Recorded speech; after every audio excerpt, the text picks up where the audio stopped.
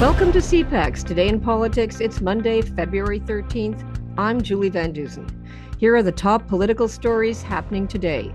Another flying object was shot out of the sky over the weekend, this time over Canadian territory on Saturday. NORAD confirmed that an unidentified object entered unlawfully Canadian airspace.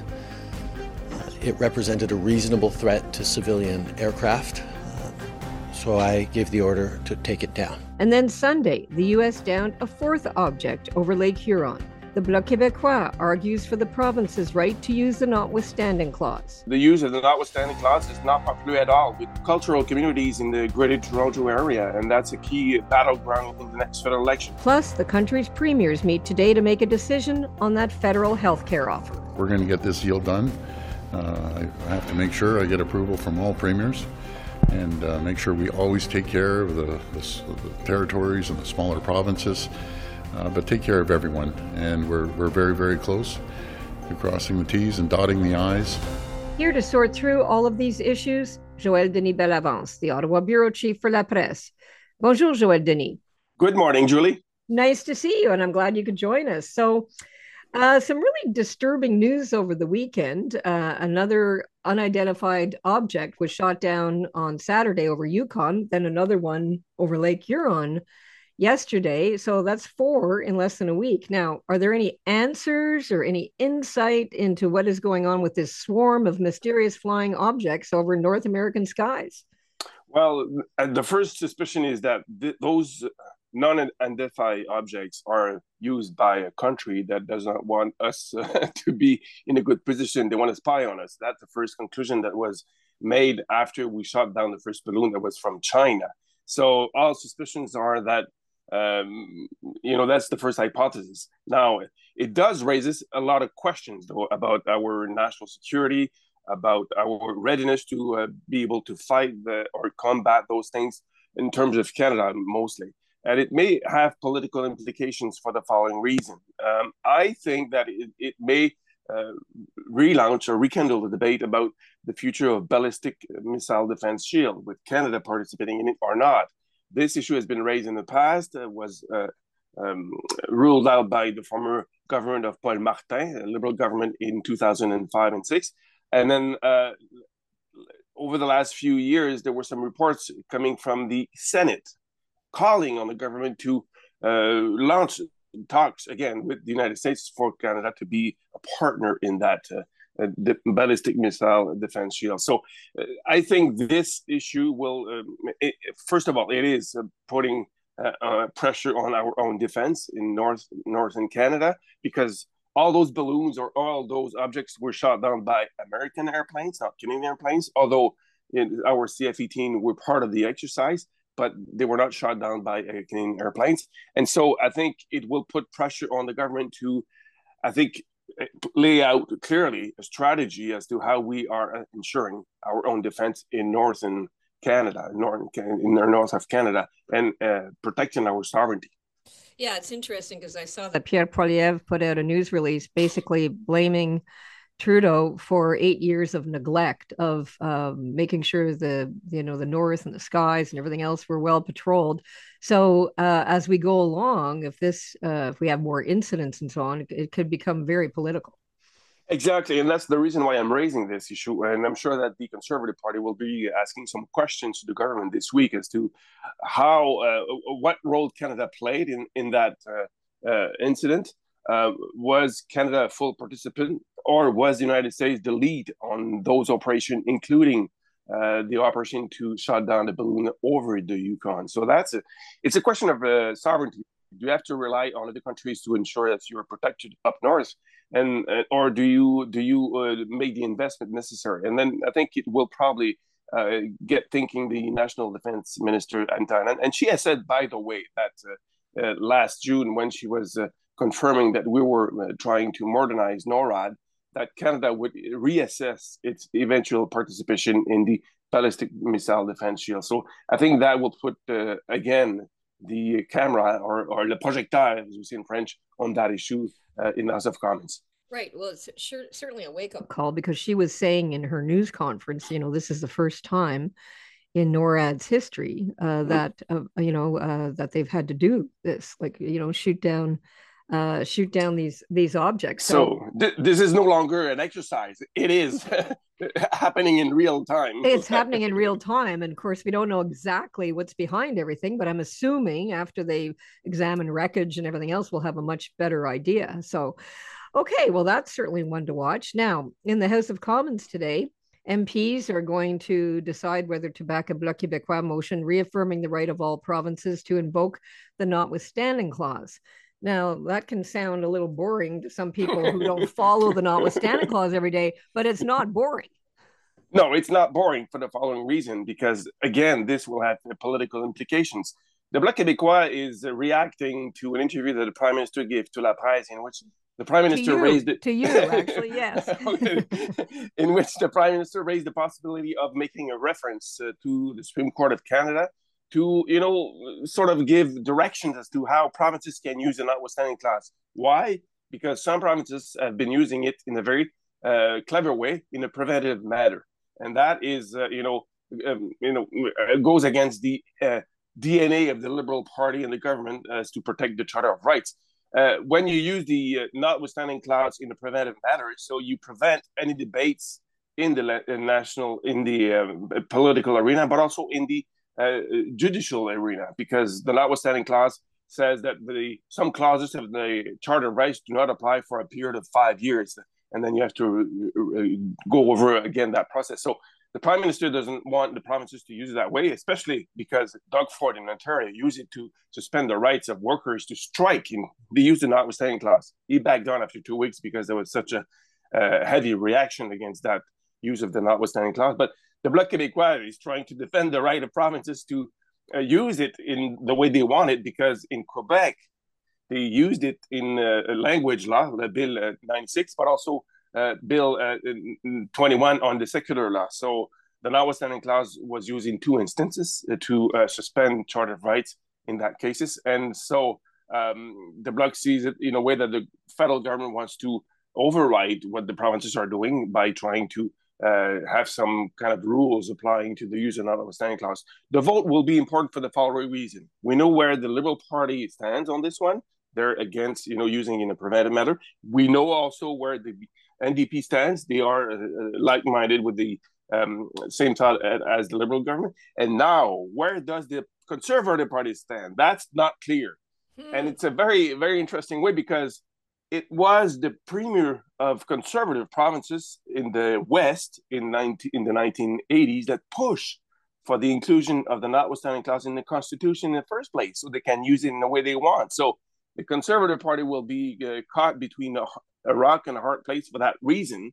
If they say the provinces can use it whichever they want, then they're with the Bloc Québécois and they agree with the way Doug Ford used it. Or if they go with the Liberal Party, then they will go against what the provincial premiers have done in the past, including Doug Ford, a conservative premier, and also François Legault, who, is more conservative than anything else in the way he runs the province in Quebec.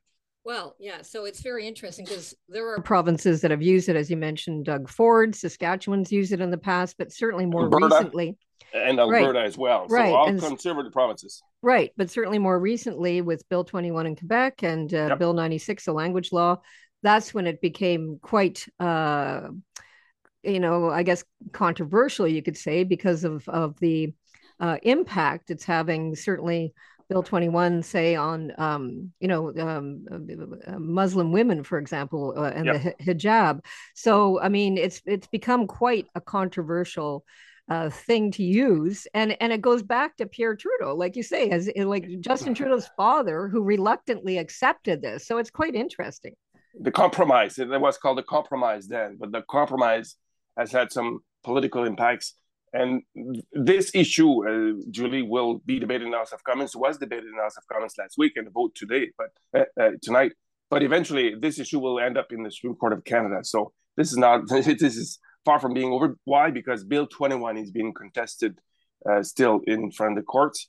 And eventually, the federal government will intervene once it lands in the hands of the Supreme Court of Canada. Yeah, I find that a little bit confusing, but just Bill 21 is being contested because I thought the notwithstanding clause kind of protected you against, challenges, but I guess it's not all parts of the charter. Exactly. It's not, it's not being contested on the fact that some rights are being contested because of the notwithstanding clause, but it is being contested because the government used the notwithstanding clause. That's why. Right. On a more fundamental issue than on a very fundamental issue as to how the government can use the notwithstanding clause. Right. So you'll mostly be watching what the Conservatives do. Yeah, because that will be giving, and next government might be the Conservative Party, and this might land on their desk eventually if they form the next government. Right, and if they want to keep support in Quebec or build support in Quebec, they're going to want to support the province's, ability to use this, but they could have backlash in their own caucus. So who knows, right? And the GTA, remember, the use of the notwithstanding clause is not popular at all with cultural communities in the Greater Toronto area, and that's a key battleground in the next federal election. So, you see the political... it's like a big puzzle. Yeah. So our final topic, because we've been talking about health for a week, obviously, since the premiers came to town. Today they're meeting to decide whether they accept this funding. So what's your prediction? Well, it's funny because Doug Ford, the Premier of Ontario, he will be taking part in that meeting, but in my sense, he has already accepted the deal. So he's going there just for, just to show his face to the other premiers, because in the past few days, he's been accused by some political commentators as being a spy of federal government among the premiers, because he gets along very well with Justin Trudeau. And that has been, raising some ire in some corners, including in Quebec. So is Doug Ford a real ally of the provinces, or is he a real ally of the federal government? That is really funny. So he's there spying on the whole thing so he can call Justin Trudeau and say, here's what's really going on. Yeah, okay. Exactly. So I expect Doug Ford to say rapidly that he wants to conclude a deal. He's mentioned that in the past, and other provinces will follow suit. It's quite interesting for the following reason, because remember when the Ottawa negotiated daycare deals, Ontario was the last province to sign on, and now Ontario was the last province to sign on. Now Ontario wants to be the first province to sign on the new healthcare deal. Wow. There are some political reasons for that, because the headlines in Ontario were really, really bad about emergency rooms closing down because of lack of workers and shortages, or too many people in the emergency room. So the Premier wants to be seen as the guy who's taking care of the healthcare problems and trying to deal with it with federal cash. Right.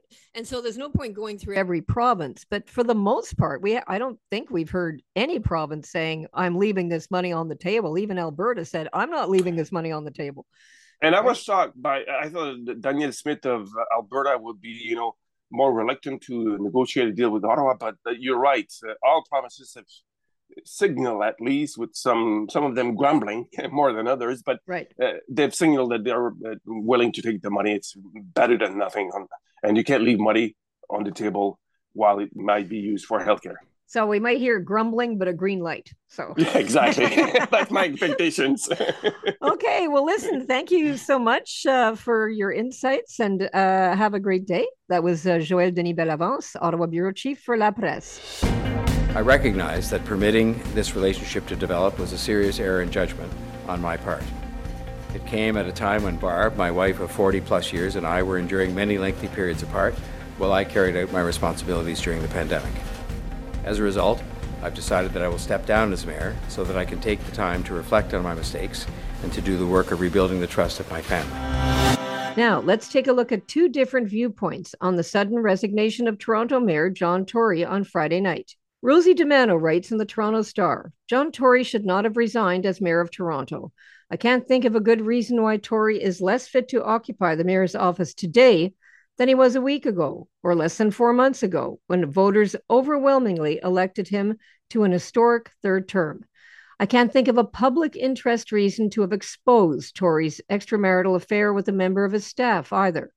Just like that, John Tory has dismantled the persona he spent his long career building. Behold the wreckage: a city in administrative chaos, a marriage in turmoil, a reputation in tatters, and a return to crazy town down at the Hall. Meanwhile, Kelly McFarland in the National Post has this to say. The fact that he saw immediately that he had to resign and did it with so much dignity as he could muster was characteristic. He generally tried to do the right thing. He sought to be an upstanding citizen. His work ethic was legend. Then he blew it with one big mistake.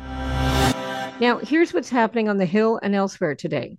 Minister of Innovation, François-Philippe Champagne, is in Montreal to unveil a list of projects that will get funding through the Artificial Intelligence AI Global Innovation Cluster. Conservative leader Pierre Poilievre will hold a press conference with members of his caucus at 10:30. Le Québécois leader Yves-François Blanchet will also hold a media availability today about the vote on his Opposition Day motion regarding the notwithstanding clause. He's up at 11:30. The Minister of International Development, Harjit Sajjan, is in BC. He will provide details on funding to revitalize Vancouver's historic Chinatown.